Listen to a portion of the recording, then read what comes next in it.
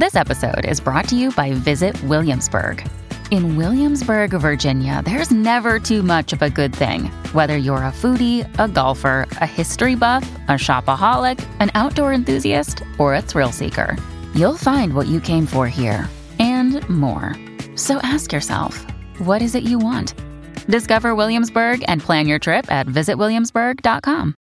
Hello, everybody. This is Marshall Poe. I'm the editor of the New Books Network. NBN listeners like to read books and buy them. So we thought we'd tell you that right now, our friends at Princeton University Press are having a remarkable site-wide sale. You can get 50% off books, including ebooks and audiobooks, with the code 50, F-I-F-T-Y, at checkout until May 31. You can save some real money on Princeton University Press books. I encourage you to go there and check it out. Welcome to the New Books Network. Good morning. Thank you for joining me for another exciting episode of New Book Network's African American Studies podcast. I am your host, Katrina Anderson. Today, I am joined by Dr. Nicholas Radburn, who is a historian of the Atlantic world, who focuses on the transatlantic slave trade. Dr. Radburn is also a senior lecturer in the history of the Atlantic world at Lancaster University. He also has 3 major digital humanities projects. He is co-editor of the AHRC and the NEH-funded project Slave Voyages, which is a digital memorial to the 12.5 million Africans who were forcibly transported through the slave trade. He is the principal investigator on the AHRC and the NEH-funded Toward a Digital Archive of the Atlantic Slave Trade, Unlocking the Records of the South Sea Company. He is also co-investigator of the AHRC-funded Legacies of the British Slave Trade project. He has also developed models for 2 French slave ships that have been used in museums and classrooms around the world. Dr. Radburn, thank you so much for joining me today. Thank you for having me, Katrina. So today we're going to be talking about your magnificent book, Traders and Men. Can you tell us a little bit about the book? Absolutely. So this book is really motivated by a single simple question, and that is, why did Britain's slave trade, which is small in scope and scale before 1700, explode in size to become the largest in the Atlantic world by the mid-18th century? And I answer that question by looking at the people who drove the trade expansion, the so-called traders and men. And those are the thousands of merchants who were in Britain, Africa, and the Americas who enslaved people. And I also answer that question by looking at the consequences of the trade's transformation for its millions of enslaved victims. Now, how did you become interested in the topic, and what made you decide to write about it? Well, I started this research a very long time ago, back in 2007, when I was still a MA student in New Zealand, where I used to live. And I was scratching around for a research topic, as master students do, and I lighted on the fact that where I was in New Zealand, I was able to access the business records of a Liverpool slave trader named William Davenport. And this was a man who'd outfitted over 100 slave ships, and in doing so had made his fortune. So I investigated his business. I sort of explored how he operated, the consequences for his victims, how he made his money, and that really got me interested in these slave trading merchants. And so I followed on from researching him to look at other slave traders elsewhere in the Atlantic, in Africa, and then in the Americas, especially South Carolina and Jamaica. And each time I was motivated by the same questions, which were, who were they? Why did they become slave traders? Why did they act in these horribly violent ways and in this horribly violent business? And what were the consequences for both themselves and the people they enslaved? And so that's really what's motivated me throughout my research career, and that's really what's on the backbone that drove me to write this book. Now, how challenging was the research process for this project, and what type of sources do you use? Well, as you might expect for a book that's written about slave traders, a lot of the sources are the slave trader themselves, business papers, their accounts. These were people who were and this is obviously disagreeable to us, but businessmen and people who were engaged in a business that was at the time sanctioned in law and legal. And therefore they, just like other businessmen, they created accounts to monitor their business. They wrote letters about it. And some of those, not all, but some are preserved. So I accessed those in principally in London, but also, as I say, some are now digitized online. And then others I accessed in places like the Clements Library in Michigan. So I had to do a bit of travel, but a lot of the records are really concentrated here in Britain or available digitally. But that doesn't really give you the whole story, especially if you want to go beyond the sort of polite formulations that these people use in their letters and accounts to obscure what they do and to reduce what they do into sort of bare numbers and statistics. So a lot of the sources I looked at too were accounts of abolitionists, were attacking the trade, witnesses of people giving witness statements to Parliament, abolitionists, hearings on what they saw in the trade, slave narratives, diaries of people who were engaged in slave trading or were observing slave trading. So pretty much any source that I could obtain that gave me insights onto how the slave trade worked and the people involved in it, both the enslaved and their enslavers. Now, was there anything that surprised you or that you learned while you were researching? Yeah, I mean, the thing that really surprised me was the sort of shared mindset and the worldview of these people who are engaged in the slave trade. We would like to think that slave traders, given that their business basically revolved around capturing people, forcing them aboard slave ships in the most horrid fashion, I'm sure we'll talk about that, buying and selling them, separating them from their families, beating them, torturing them, all the horrors you would expect of slavery.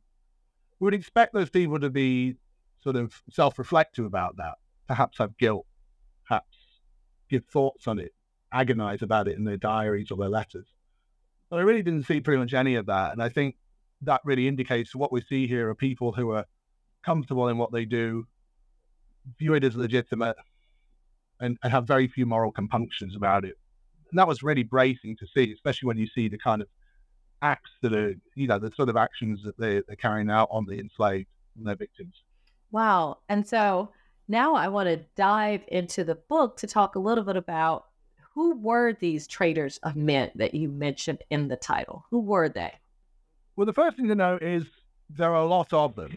So the slave trade is, by the mid to late 18th century, enormous. And we're only talking here about Britain, let alone France's, Portugal's, America's, the Holland, all the others. If we just confine ourselves to Britain, it's a trade in which across the 18th century, about 2.5 million people will be enslaved, and something like 11 or 12,000, about 10,000 ships will go across the ocean. And so for that trade to be sustained at that kind of level, you're talking about a huge number of people who have to be invested in it as merchants and engaged in it. So in Britain, there are maybe something like 5,000 people who outfit slave ships that we know about.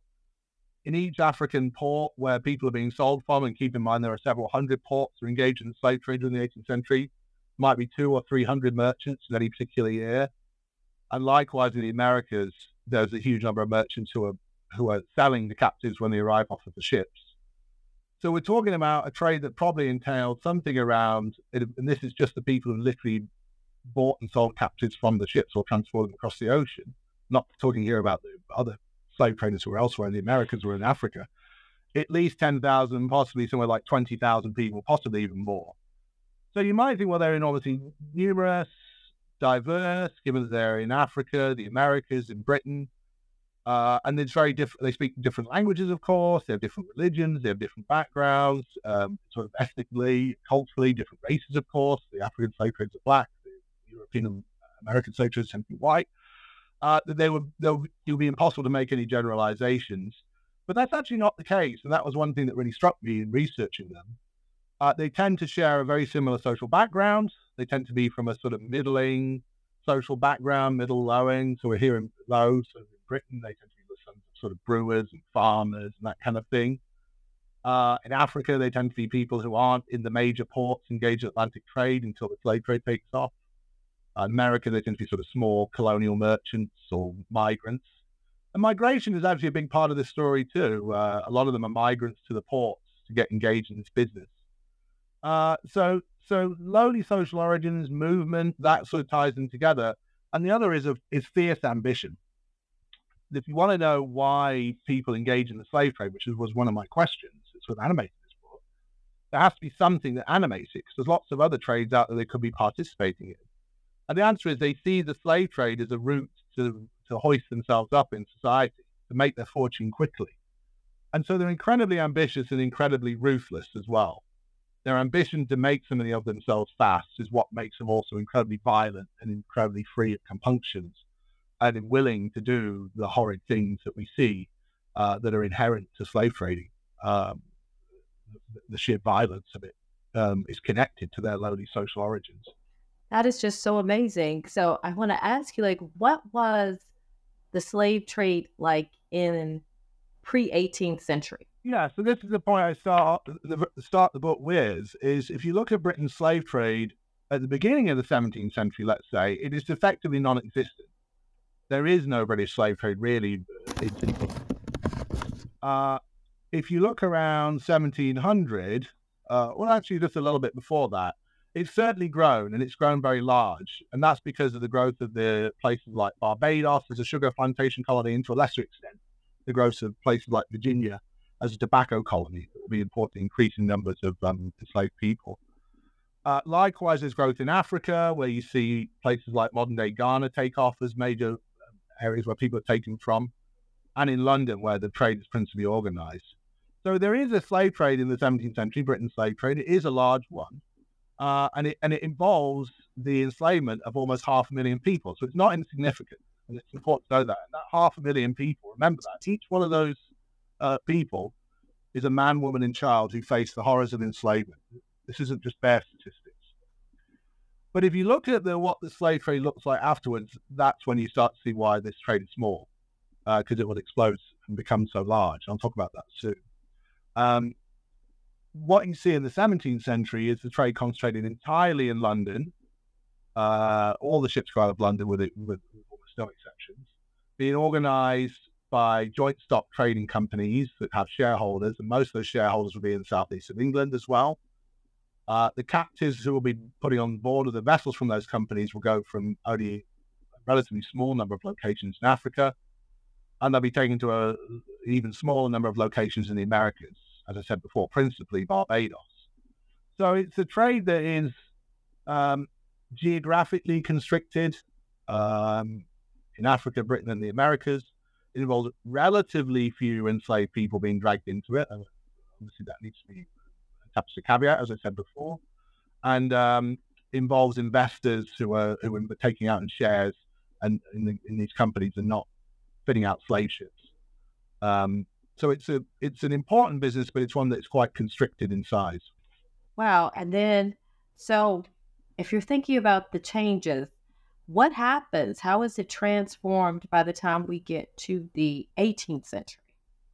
But what we see in the 18th century is that trade that I described just now, before 1700, which is really concentrated in London, particular parts of Africa, and then to Barbados, just explodes in size.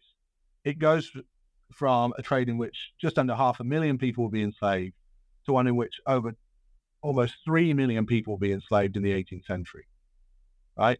So it massively expands. I think I say in the introduction to my book, they ship as many people off that Britons do in the 20 years leading up to abolition in 1807 as they do across the entire 17th century.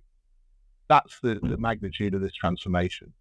So if you just think of it in the sheer numbers of victims, it's bracing the transformation. And again, it's really important to emphasize that, and it's easy to lose sight of this. And when I start talking about almost 3 million people, it's almost unfathomable to think that each one of those was a person who each had an individual life story and an individual experience within the trade, and was as one of its victims. The sheer scale of sort of human misery caused by that expansion is really breathtaking. If we look at where the trade is, it changes entirely. So in the 17th century, it was all out of London. Here in Britain, it shifts out to little ports elsewhere in the country, principally to Bristol and then Liverpool. And Liverpool will be the major slave trading port in the 18th century. But it also goes to places like Lancaster, where I live, Whitehaven, and all these little ports around the coast. So it really migrates out and spreads across the country. And that's the story we see too in Africa. In the 17th century, most captives were taken off from a pretty narrow band of coast centered around modern-day Ghana and Benin. During the 18th century, Britons will carry off captives from ports stretched across 3,000 miles of coastline, and they'll take them to ports in the Americas that stretch from Boston all the way to Buenos Aires and everywhere in between. So what we're really seeing is the creation of a truly Atlantic-wide slave trade by British merchants in collaboration with African merchants and American merchants. And that, too, will transform the wider slave trade, the slave trade as a whole. That will what makes it a truly Atlantic-wide system. It will be this transformation that happens within Britain's slave trade. Now, as all of this is happening in terms of the slave traders themselves, I'm sure there's going to be, as you referenced earlier, some changes as to who is going to become involved. And, there's going to be this new group of traders who are coming into power. Can you speak a little bit about that?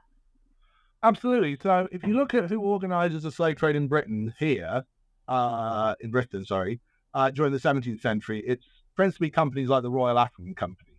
So the way that works is that the Crown charters this company, Crown Charter, gets the support of the Crown, and actually a lot of the shareholders, one of the major shareholders will be members of the royal household, and that will have employees, directors, people who organize the shipping, people who are hired as captains, and that will be financed by shareholders. And those shareholders can be either, as I say, members of the royal family or the aristocracy, but also common people in the street. So the actual sort of business of enslaving is left to employees of the company, whereas the financing is left to the people who hold the shares. They're just expecting return on investment. We see a complete change in the 18th century. The way the slave trade is organized in the 18th century is partnerships, little groups of merchants, maybe 2, 3, sometimes maybe 6 or 7, will club together, put in capital, buy a ship, outfit it together and send it out to Africa. And so they'll be very hands-on in organizing that voyage. And so those hundreds of voyages, over 100 voyages a year we see go out from Britain in the 18th century, and thousands across the 18th century, are organized by these little groups of merchants working together. So it's a completely different model, but that is the dominant model that really drives the slave trade's expansion. And so the backgrounds of the people involved in the trade here in Britain changes entirely. We shift from employees of a joint stock charter company supported by shareholders to private merchants who are engaged in the business of slaving and might have themselves experience in that trade. So a lot of people who work as slave ship captains, captains of the slave ships, then become merchants outfitting those slave ships. Likewise, we have merchants who might be, as I say, sons of brewers or farmers or something like that, putting their money in and becoming very engaged in the business of slave trade. So it's a completely new sort of breed of merchants, both in terms of where they are and who they are. They're no longer in London, they're out in places like rural Lancashire, rural Somerset down near Bristol, rather than these Londoners. We see something similar happen in Africa. In the 17th century, a lot of the slave trades organized on the same foundations as the trade in things like gold, which is channeled through forts that are built on the coast of Africa and then shipped off. And the same people who will be trading gold will shift into trading slaves, and those will usually be the sort of merchant elites on the coast. What we see in the 18th century is a shift and the growth of entirely new slaving ports in Africa, entirely new locations, with entirely new people being involved, in much the same way we see that trade migrate out of London into ports in Britain. So to give you one example, Bonny, which is a port in what's now modern-day Nigeria, is very, very marginally engaged in the slave trade during the 17th century, and it becomes the largest slave trading port by the end of the 18th century. It's transformed in the space of about 50 years. And so the merchants who are buying and selling people there, the African merchants, are newcomers to the trade in the same way as people, say, in Liverpool or in Bristol. People, again, who are trying to bolt themselves up the social ladder through the slave trade. So there is enormous changes in who is engaged in the slave trade in this period, just as there are changes in where it is and how it is conducted. Wow. So as you're going from the 17th to 18th century, there are some major transformations that are taking place during this period. So as you alluded to earlier, as you're talking about the merchants, in Britain, Africa, and the Americas, they are in some ways similar, and they're also very different as they're coming into this business. So I want to ask you, how profitable was the slave trade? That's a great question, and it's the one that has really animated my research now since I really began this strand all the way back to like 2008 when I started looking at that guy William Davenport for the first time. One of the things that really, really motivated me to explore his business was to say, well, how profitable was it to him? And if it was profitable, how much money did he make and where did he put that money? And that I've carried that forward with me as I've looked at other groups of merchants. And really, this is a question I keep turning over and over. Because the profitability of the slave trade is sort of crucial to understanding the importance of that trade for shaping the modern world. Because if it was incredibly profitable, then it would follow that a lot of money flowed out of that trade into other areas of the economy, and we would see legacies of that around us today, and indeed in the past. It's also important for shaping, say, the world of the 18th century, and things like building and shipping and country houses and all the ways that people can invest money in the past. So to return to your question and give you a clear answer, the answer is that the slave trade is generally profitable. If you look, average returns for people who are, say, outfitting slave ships here in Britain will be about 10% per annum, which might not sound like a lot, but that means that investors will double their money probably, roughly every 7 years or so. And that's a much greater return than you would find in a lot of other investments. So the slave trade is profitable. It's important to note that. However, if you drill down and look at slave traders' businesses, look at their accounts and look at what the business actually entails, as I've done, what you actually see is it's incredibly risky. And it's risky because slave traders trade people, right? They're not shipping just commodities and goods. They're shipping people. That's their business. And people fight back. People resist. People fall sick. They perish on the voyage. And that, to the slave traders, affects their profitability because it reduces the amount of money they can make. And so, and added to that, the slave trade also involves sending ships out on some of the longest voyages in the early modern world, because the ships have to go around the Atlantic out to Africa from Britain, then across the Americas, then back again. So they could be out for as long as a year with all the perils of the sea that entails. So what you see is, okay, in aggregate, slave traders might be earning something like 10% per annum, and that's true also of the people who sell the slaves in the Americas, by the way. But the sort of year-to-year returns fluctuate wildly, from returns of as much as 100%, where they double their money on a single voyage, to catastrophic losses where people are wiped out and driven into bankruptcy. And so a lot of the slave traders go into the business expecting to make their fortune and actually face ruin, financial ruin, and go into bankruptcy. Others win big and bolt up the social ladder incredibly quickly. True rag to riches stories you see among some of these people. And once you understand that, this isn't just sort of narrow business history that I'm trying to emphasize here about, quantitative studies of profits, but that does tell you something about the types of people who engage in this business and why, right? They're people who are incredibly risk tolerant, an economist would say, but they're also people who are seeking their fortune because they think that this trade is something that can generate very quick returns, albeit always tempered with the risk of bankruptcy and ruin. Which that's always an option, because they are selling humans. So there's a lot of risk factors and things that outside of their control that can go into that. So I want to ask you, how were the slave trade networks, what were the ones that developed? How did they develop?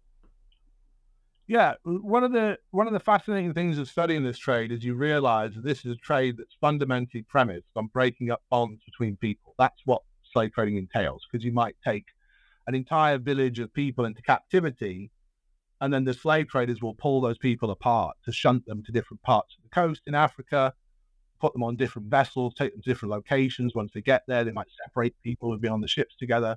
So this is fundamentally a business that's premised on breaking up people who speak the same language, who have family connections, friendships, everything. That's what happens to the enslaved. That's the horrors of it. But for the slave traders, it's a business in which personal relationships, it's fundamental to actually developing personal relationships and personal ties. That applies here if you look at how slave traders operate in Britain, because they operate in these little partnerships where they're all putting in money and investing in individual ships. And so they have bonds that are secured by a family, often marriage, shared religion, shared origins in different villages, shared attendance to congregations of particular churches, and so on and so forth. But then connections between slave traders in different zones is also crucial as well. So slave traders in Africa develop particular ties with slave traders in Britain, and they secure those ties by, in some cases, writing letters back and forth. Some of them learn to write. They send their children to places like Liverpool to be schooled in how to read and write. And then when they go back to Africa, they can maintain a correspondence with the partners in Britain. But also by sending gifts to each other. That can be things like ivory tusks inscribed with the names of particular people, but also things like gifts of enslaved children who will be sent to Britain to work in the households of particular slaving merchants.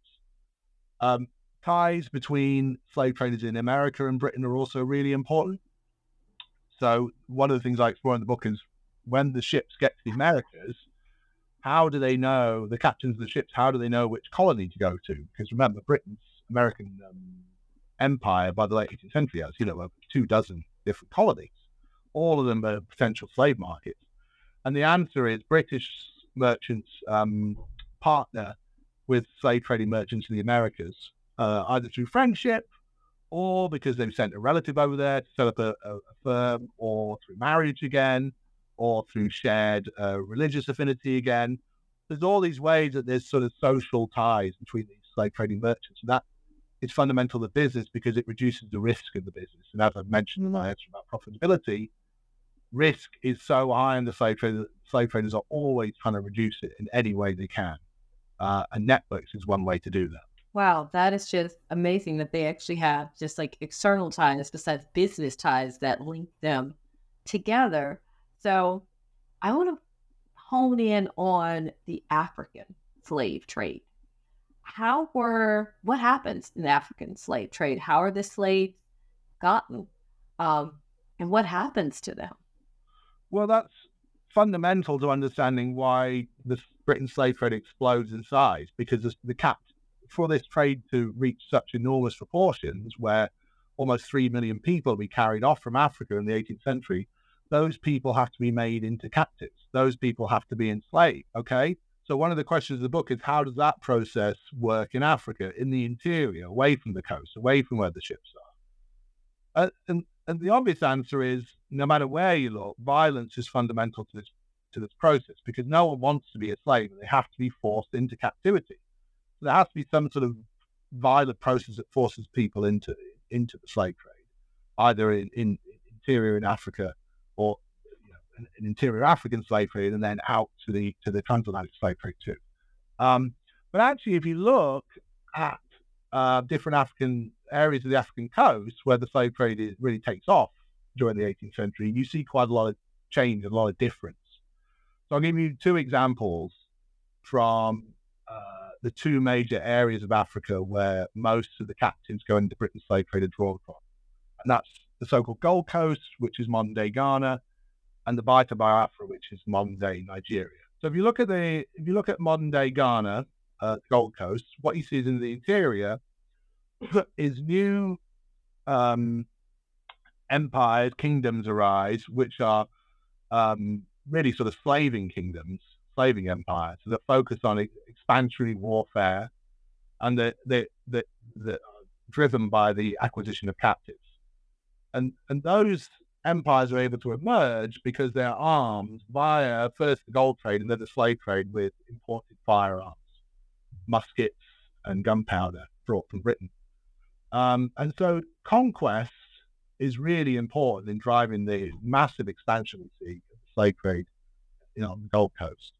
And most of the people who will be funneled, therefore, down to the coast will have probably seen their village conquered, their kingdom conquered, and then being rounded up afterward after a battle and marched off. We see that in the slave narratives, actually. So warfare is fundamental there. And that's true of other areas of the coast too, like Bight of Benin, which is to the east, or Senegambia, which is further to the north, near the desert. If you look in the Bight of Biafra, though, modern-day Nigeria, you see something very different. No new kingdom emerges, no new slaving state focused on firearms or expansionary wars or anything of that kind that we see on the Gold Coast. Instead, we see a trading diaspora called the Arrow spread out through the densely populated hinterland and set up little trading posts and colonies. And through those, they acquire people from the nearby villages, typically by purchase from the villagers. And those people will have been enslaved usually through the corruption of legal codes. So in the village, if someone's deemed to have committed a crime, their condemnation will often be to be sold into slavery to the Arrow. Other people will be kidnapped on wary travelers on the road or snatched out of their back gardens, like the famous captive Alonda Equiano. And the collective result of all those little individual actions is that tens of thousands of people are marched down to the coast every year. But again, this isn't through conquest. This is through this trading diaspora and the acquisition of people through this trading diaspora. So it's sort of regional specific how the slaves are acquired, how someone becomes a slave. And therefore, it's difficult to make a sweeping generalization beyond the fact that violence does indeed underpin the acquisition of people wherever you look. Violence, as you say, it remains, at the center of how all this takes place. So I want to ask you as to who is being enslaved. How important were demographics of the enslaved population in the slave trade? Who were they looking to obtain, and did that change? Well, again, this is fundamentally important to how the slave trade, both in Africa and then indeed the transatlantic slave trade, operates. But I'll confine my reply for now to how it operates in the African slave trade, because I think this illustrates it really well. And so in most areas of the African coast, and this is a bit of a generalization, things like agriculture and domestic service are usually carried out by women. And therefore, African slaveholders typically retain large numbers of women as captives, as prisoners within Africa, and ship off the men. So if you look at somewhere like the Gold Coast, as they say, or other areas of the coast nearby, about 2/3 of the people being taken down to the coast and sold to Europeans will be men. However, again, there are regional differences. So if we go back to that area I mentioned before, the Bight of Biafra, that's an unusual place. And the reason is yam agriculture in the interior of the Bight of Biafra is actually a male pursuit. Yams are the staple crop of the region. And so women are less required by African slaveholders there to perform agriculture. And so we actually see significantly larger numbers of enslaved women being taken to the coast and sold to Europeans there than we do elsewhere on the coast, whereas men typically predominate. So in general, the slave trade in Africa is one in which women are retained and men are shipped off, but there are regional differences. It's important to recognize those and understand that those will shape the identities of people going to the coast and indeed the experiences of the people being moved through the trade. Fundamentally, who goes into takes one route into slavery and who takes another. Where will people end up living the rest of their lives? That's what we're fundamentally talking about here. Well, one of the things I've really enjoyed in your book, even though it was, it's a very hard topic to digest just on the human side of things, is you talk about the slaves who are not put on the ships. Can you speak about this? Yeah, I mean, that's one of the challenges of studying the transatlantic slave trade, which is fundamentally a story of those people who were taken onto the ships and shipped off, is trying to work out what happens to those who were not. And it's important to remember that, an enormous number of people are not shipped onto pushed into the transatlantic slave trade and taken away on the vessels. Because, as I've mentioned before, African slaveholders will retain people there, and people will live out the remainder of their lives as an enslaved person in Africa, perhaps working in agriculture, raising crops there, perhaps working as a domestic servant within the household of an African slaveholder, or if we go down to the coast, for example, working as a canoeman in the vessels that ply back and forth between the shore and the ships, carrying enslaved people to and fro. Those are typically manned by slaves. There's lots of different roles for enslaved people in Africa, and therefore enormous numbers of people are kept there. But if we shift our attention to the transatlantic slave trade and that interface between the African and transatlantic slave trade on the coast, when we see Europeans in their vessels purchasing people, we see there as well people who are not put aboard the vessels and are indeed sent back ashore. So what I talk about in the book is when the captives are brought down to the coast, the European captains will inspect them to pull out the people they think are healthy enough to survive the voyage and old enough to work in the Americas. And that leaves behind a lot of people who are either too young, too sickly, or too old, according to the purchasing criteria of the Europeans. And those people, at least according to witnesses, are sometimes beaten by the African brokers on the coast. Although that's the case, I don't know. That's just how it's reported. But my suspicion is actually a lot of them are returned ashore and either then try to be resold to another captain, another European on the coast. And so we see a lot of these people having to endure multiple sort of moments of inspection and potential sale. And eventually people being sent back ashore and then perhaps marched back into the interior. So it's a long-winded way of saying that there's definitely a sort of gravitational pull of captives onto the ships, but it's not always one way. And a lot of people do go back ashore and do go back into the interior and do remain in Africa as slaves, even if they may have had that traumatic encounter with the slave ships during their lives. That's just so fascinating to think about. And so I want to ask you, we are going to the ship. So you have these enslaved Africans now who have been pulled from their lives that they were in, and they're taken to these ships. What was that like? I have a vignette in the end of one of my chapters on this that I stumbled on when I was just going through the letters of these slave traders who work in the forts in modern day what's now modern day Ghana, and they're writing back and forth to each other about their business. And one of them describes acquiring an enslaved woman and her child. She's got a little baby with her, and she's rowed along the coast in a longboat, probably by a European crewman, having been sold to the slave ship. And the officer on the ship says that when she gets to the vessel, and is brought aboard, she immediately goes out of her senses. And no matter what they do, they can't seem to sort of get through to her. And so they actually send her back ashore and say this person has gone mad.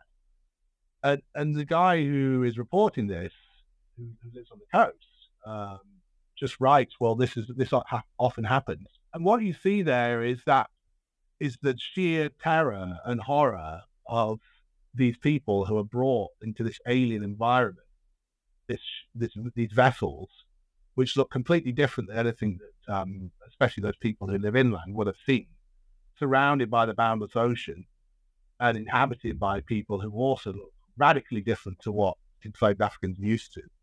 That is to say, these are white Europeans with, different colored hair, speaking a peculiar language, wearing peculiar clothes, who are very violent, probably shouting and barking orders, and surrounded by hundreds of captains aboard the vessel who are chained and miserable.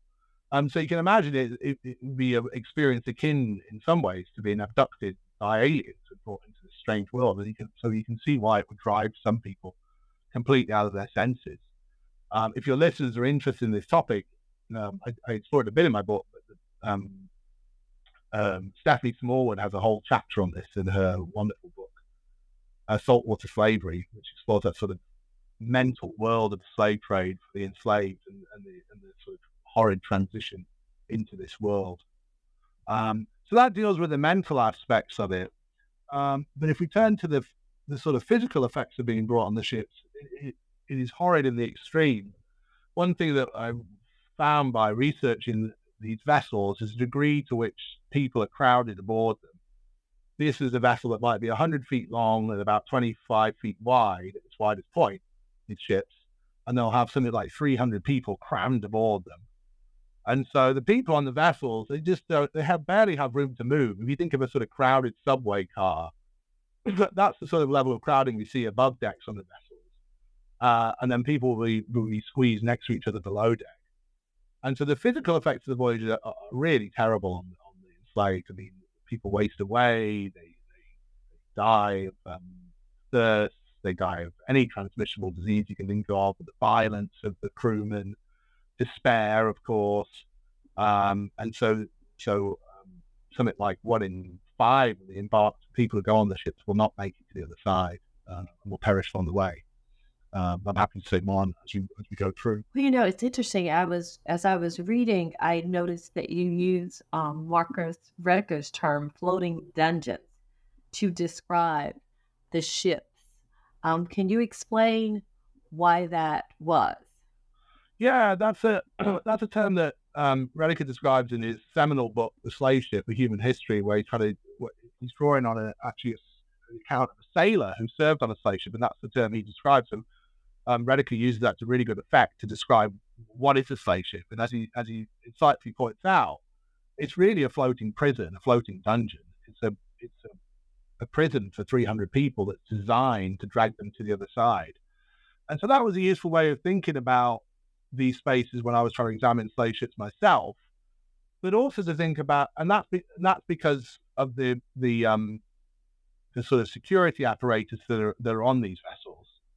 So if your listeners think of what we would often sort of call a pirate ship, right, a sailing ship of the 18th century, it's got 3 masts and it's got decks, right, a sort of deck above, which is open to the air, a deck below, which is about 5 or 6 feet high, and then the hold of the vessel. And the slave traders used the fact to redesign that space to turn these vessels into basically prisons that the Africans can either capture, take over, or escape from. So across the middle of the deck at the top is what's called a barricado, and that's a 9 or 10 foot high smooth wooden wall that bisects the ship in two. And so the African men will be imprisoned on one side of that wall and the women behind it, where most of the crew will be. All around the net will be what's called quarter netting, which is just a sort of net that's strung all the way around it. And that's like a cage that keeps the people in so they can't leap over the side and escape or even hurl themselves to their deaths in the sea. And then below deck, the space below that room that's area sort of 5 or 6 feet high, that's divided up by walls as well to separate enslaved from each other. And then shackles and chains are used as well.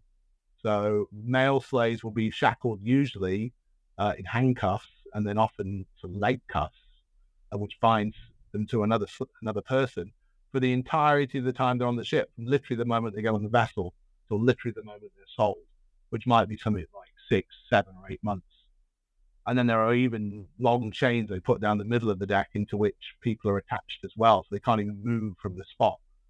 Add to that the fact that these are vessels with maybe 40 sailors, and those sailors are effectively guards because they'll be armed with hand-to-hand weapons, but also things like pistols and muskets as well. And you suddenly start to understand why that term floating dungeon is so apt.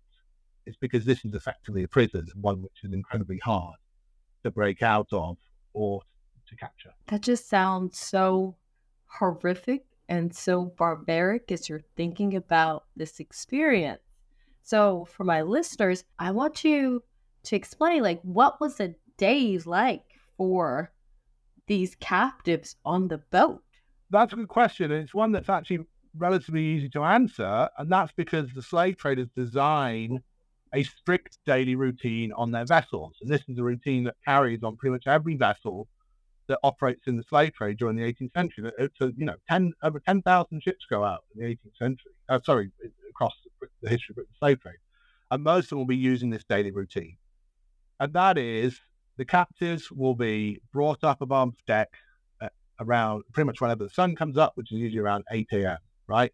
So there'll be hatches will be flung open, and the captives will be brought up from below deck. That's where they will be overnight. Okay, the men going up onto the main deck at the front, women and children going up into the back.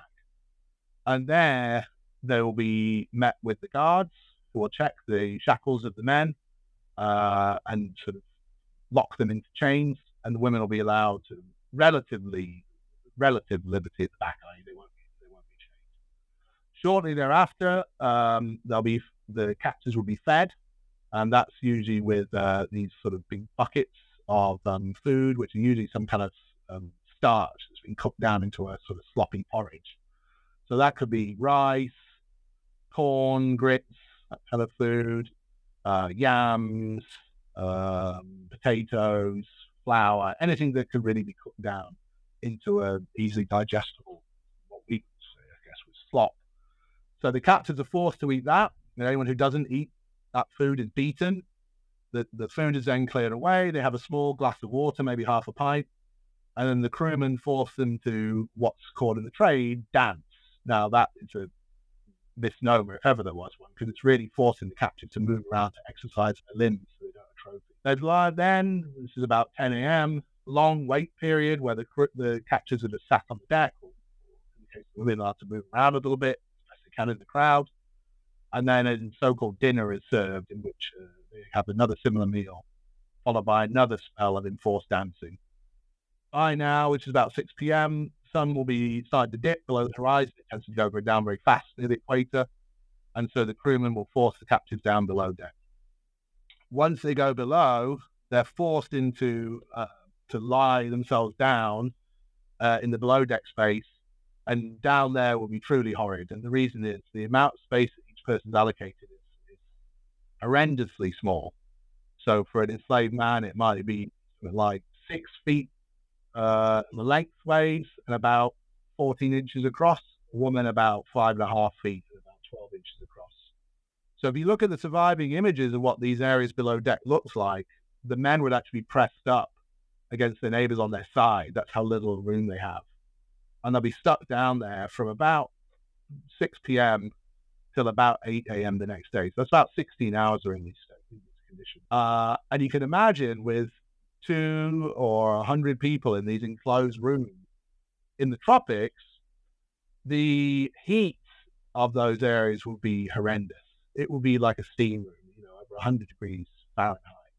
And so the sweat will be pouring off the captives who are in these down there. And obviously there's other, these are people who have to use things like use the bathroom, and there'll be sort of big tubs that are placed down that they all have to use, and those would fill up fast and then overspill. You'd have people who were sick or seasick or have diarrhea with disastrous effects that would all spread disease to the captives. So you can't really imagine a worse situation that people are in. And this is the conditions on the vessel every day for the about 10 weeks, 9 to 10 weeks it takes for these ships to go across from Africa to the Americas. I can't even imagine just being in that environment and having to survive, but many of the captives actually do. So what I wanted to ask you was, the slave traders, they are businessmen.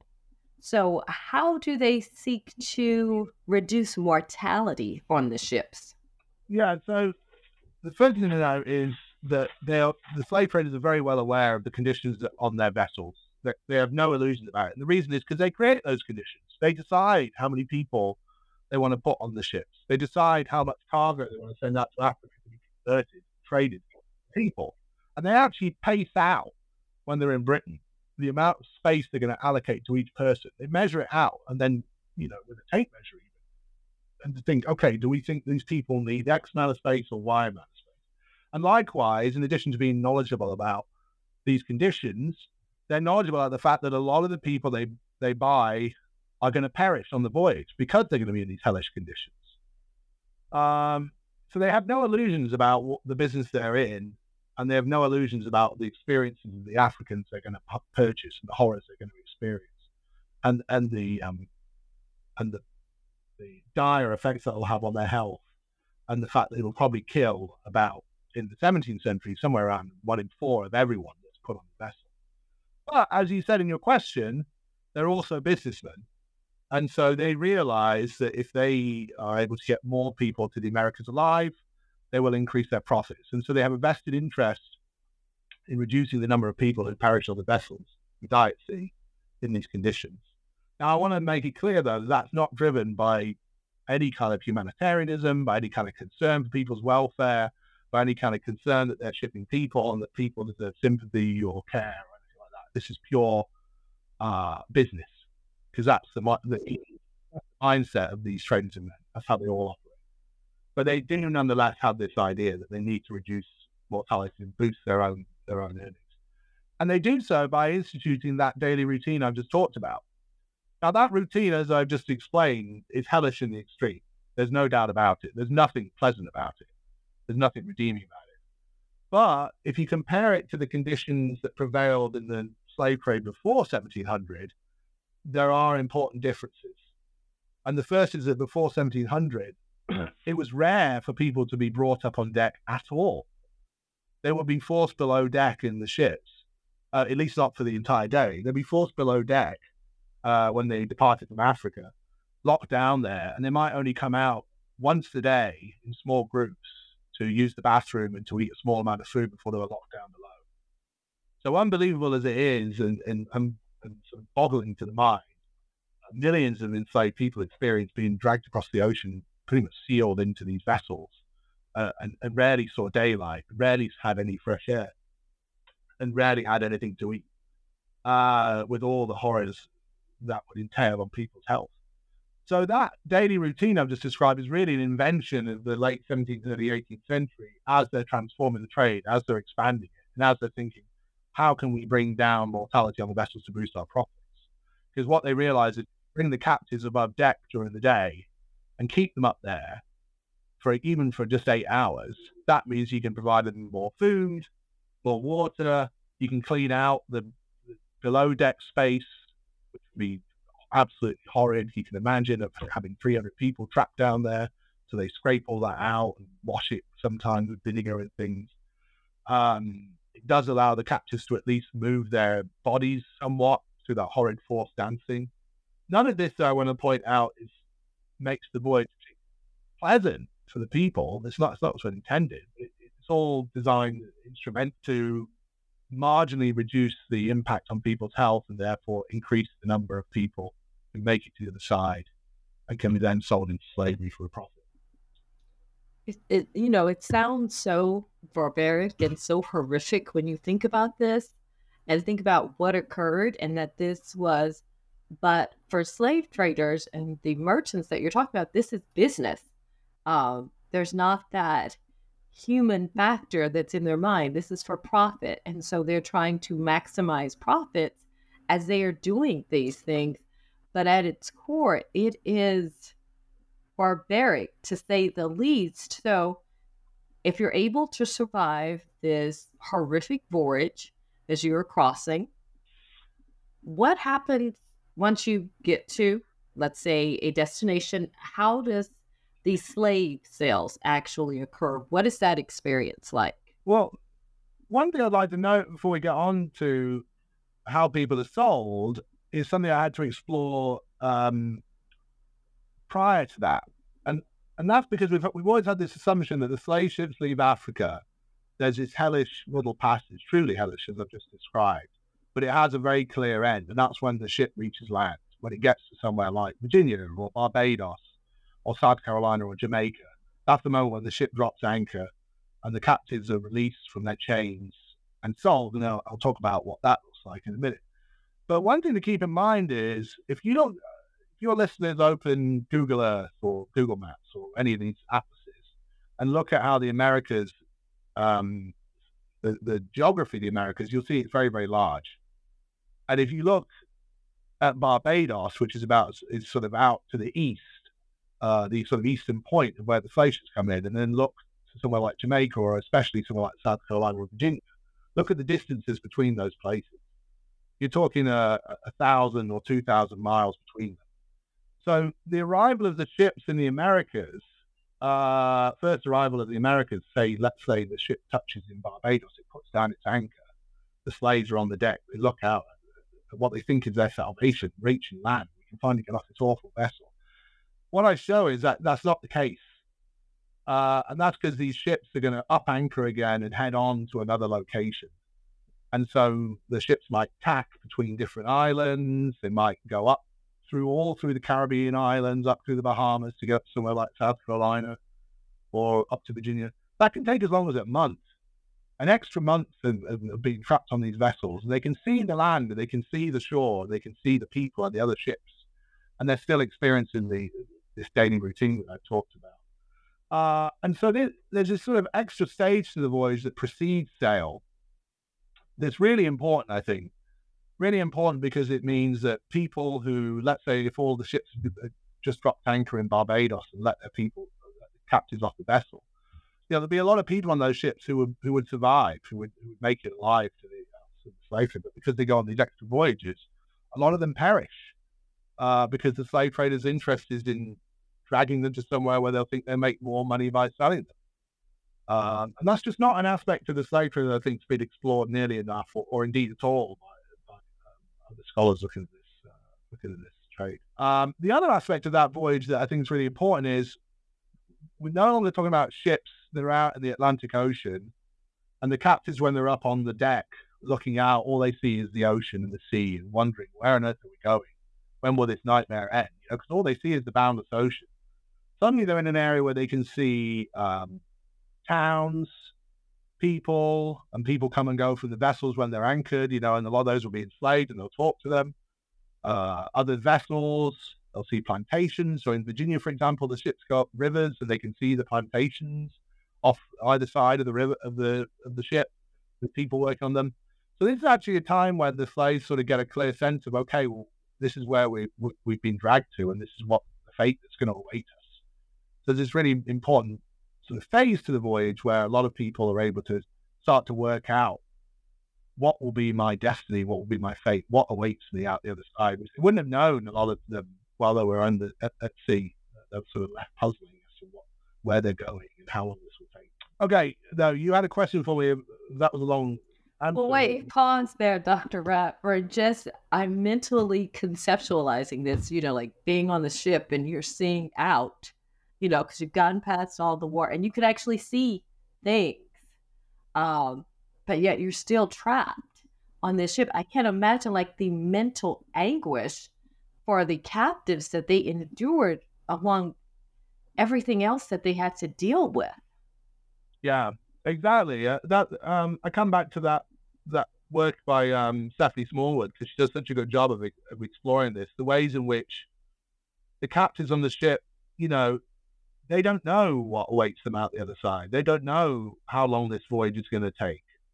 For all they know, they're going to be on the vessel forever, carried along by these strange otherworldly beings, perhaps to be eaten by them. That's often what they think, that the whites are planning them to eat them. And I always, whenever I teach this aspect of the slave trade to my students, so we use primary sources where slaves are talking about their experience on the ship and they talk about this, I often say to them, it's hard to think of this, but in some ways that will be equally as tough as the sort of physical anguish of the voyage, physical travails, the not knowing, the confusion, the sort of mental overload of being in this space, but also the anguish of thinking this might just go on forever. I mean, it sort of beggars belief that you could be trapped on a vessel in these sort of hellish conditions and not know that it's finite, and not know the fate that awaits you on the other side. But it's important to recognize that, because that was the experience of these millions of people who were trapped in the slave trade. It is just, it seems like it's just a hellish experience all around, even before you, from start to finish. There's no, the torment that the captives had to go through, and some of which it's hard to conceptualize it because it doesn't seem like it real, yet it was. But It comes back to this was a business. The humans, unfortunately, were the commodities that were being sold during this period in time. So let's dive into those unfortunate sales, which in your book, it paints just another horrific picture of what occurs for them as they're actually going through the sale process. Yeah, this is another aspect of the slave trade that I think hasn't received nearly as much attention as it deserves. There has been some wonderful work on it. Again, Steffi Smallwood's book does a good job of exploring this, and Sawanda Muskeen's excellent book as well. Slavery at Sea explores slave sales too. But really, if you compare the amount of ink that's been spilled on the Middle Passage, that voyage from Africa to the Americas that I've talked about, to how much has been written on what happens to enslaved people when they reach the Americas and are sold, there's a huge disparity. So I really wanted to go some way to correcting that by exploring these sales in my book and say, what do these sales look like? How are people sold when they get to the Americas? What does that process look like? And what's the experience like for the people who have to endure it? And what I basically show is that these sales are much more drawn out than you might expect. Our sort of typical view of a slave sale is really dominated by our idea of the antebellum US South, that is, the auction block, sort of typical auction block of the US South. But that's not how these sales occur in the Americas, in the era of the slave trade. Instead, what happens is the ships come into the harbor, an advertisement's placed in the local newspaper, and they actually put posters around town as well to advertise it, to tell all the buyers who want potential buyers to come down. And there's a slave sale about to start. There's a day on which the sale is meant to begin, usually I think about 10 a.m. And so the buyers flock down to the ship, and at the preordained time, there's an announcement made. They might fire off a little cannon or hit a drum or shout. The sails open, and they fling open either the gates of the sail yard or pull a plank down to access the ship, and the buyers will flock aboard to buy the captives. And that, what they'll do is the buyers will fan through the vessel, grabbing people they want to purchase, shoving aside those they don't, and drag them off, and then say, okay, I want to negotiate the sale with the American slave trade, and then march them ashore and take them back to their locations. And that process continues day after day until every single person on the vessel is sold, regardless of their health, their age, their gender, whatever. All of them are sold, and the moment the last person sold from the ship, that's the moment when the sale is announced to end. Now, what I've found by looking at just an enormous number of records of these sales is that process drags on for about 3 weeks on average. And when you factor in that the vessel is sat in the harbour with the people on board for somewhere between 1 and 2 weeks, what you're looking at is that the sales take about half as long as the Middle Passage. So this is a significant period of time in the experience of the enslaved on the vessels. It's not over in a day. Usually, it usually stretches on for a long time. However, as with a lot of things in the trade, like I was talking about profits, the sale lengths also fluctuate enormously. So some of them might go on for a month, 2 months, 3 months, etc.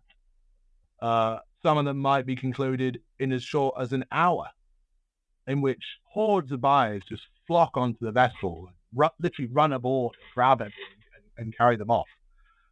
So there's huge variety in the length of these sales, and those are really going to shape the experiences of the people on board. You can imagine these terrified Africans who don't really have a good sense of why they've been taken there, what this place is, getting seized by these colonial buyers and dragged off. Or in these longer sales, having to stand on the deck of a ship or in the yard of a colonial merchant for week after week while buyers come in and inspect them and shove them and pull them apart from their shipmates. You can start to see why these are, I argue, really important moments for the enslaved who have to endure them. That to think about after you have endured this horrific voyage, then you are going to be essentially going through a process whereby you are physically examined and not easily physically examined as you're waiting and waiting for someone to buy you. I just can't, as an enslaved person, it boggles the mind that this actually occurred. And it was fairly extensive that this was occurring on a regular basis. And, it's hard to say that this was business as usual during this period, but it just seems like it's so hard to say that, but it was business as usual. Yeah, and that's one of the points I want to argue in the book. I mean, this is the case with the other aspects of the trade I look at too, be it how the ships operate, how people are sold in Africa, but it's the same with how people are sold in the Americas.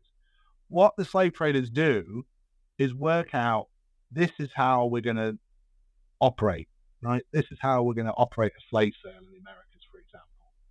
And then that is the method that's adopted across the Americas, be it with very, very few variations, be it in Barbados or Jamaica, even though those places are separated by 1,000 miles, be it in 1790 or 1730, even though the distance is 60 years.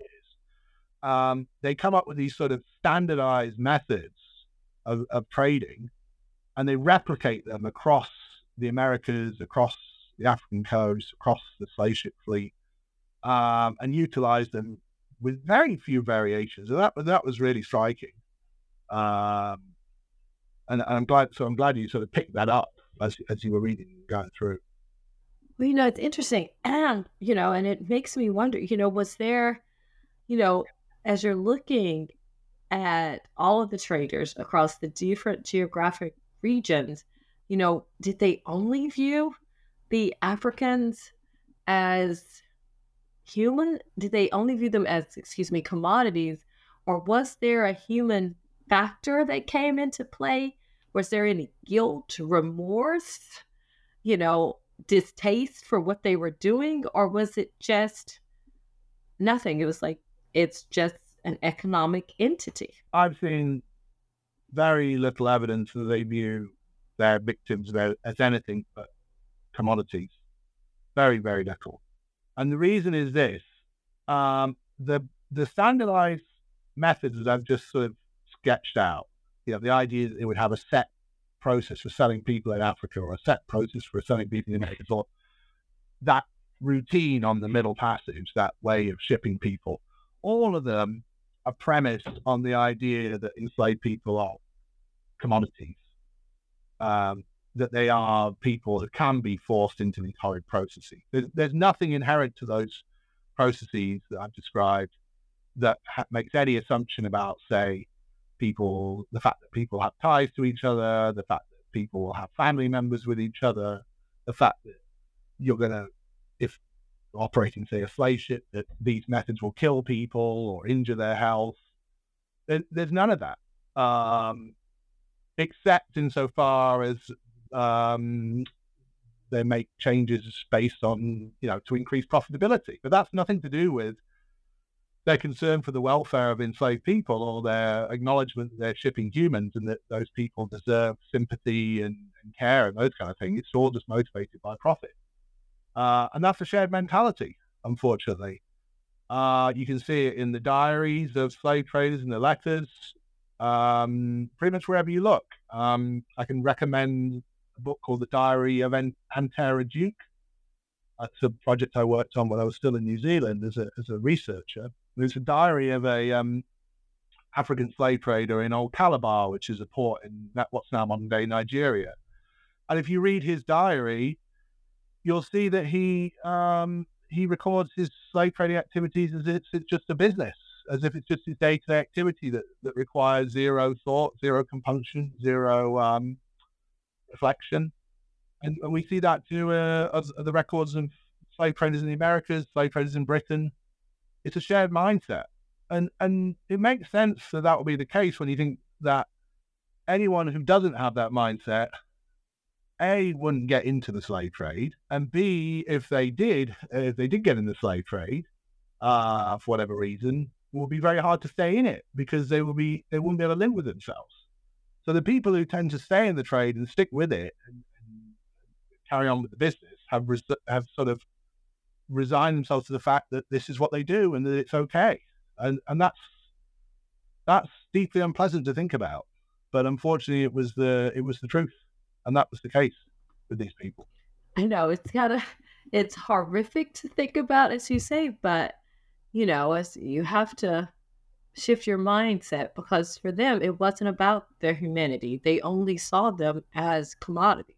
They were profits, not people with lives, families, connections. It was just, they were commodities that were to be bought and sold. And that's just, it seems, as you're thinking about it, and you're saying it out loud right now, it just seems so hollow. And it's hard to even find the but there, because there is a but, but they were people, but it was a different mindset that they had during this time. And as you said, for those to survive, they had to shut that part of themselves off, because they couldn't, as you say, you couldn't live with yourself if this is what you were doing. You're maximizing profits at the expense of people's lives. You can't really reconcile that for the most part. You can't justify it. So, I want to ask you, Dr. Radburn, what do you want readers to take away from the book? Well, the main thing I want the readers to take away is, having spoken such a huge amount about the merchants, about the people, the sort of perpetrators, the enslavers, that in reading this book, it's actually a book that's largely about the enslaved, about their experiences. And that was always what I set out to do, was to sort of try and understand the experience of the enslaved by understanding, the mindsets and the actions of the people that enslaved them. And so there's a lot here that's about what it means to be enslaved, and why so many people were carried off, and what they endured, and what they survived. And so I really like the focus to be on them, and not the individuals, the abhorrent individuals who we've talked about at such length today, who are nonetheless, crucially important for driving the transformation of the trade and for enslaving so many millions of people. Dr. Radburn, thank you so much for joining me today. Thank you for having me, Katrina. Readers, please go out and pick up a copy of Traders in Men. It is on sale now, and I promise you will not regret it. It's one of those books that it's for academics, it's for non-academics. I urge you, go out and pick up a copy of this book today.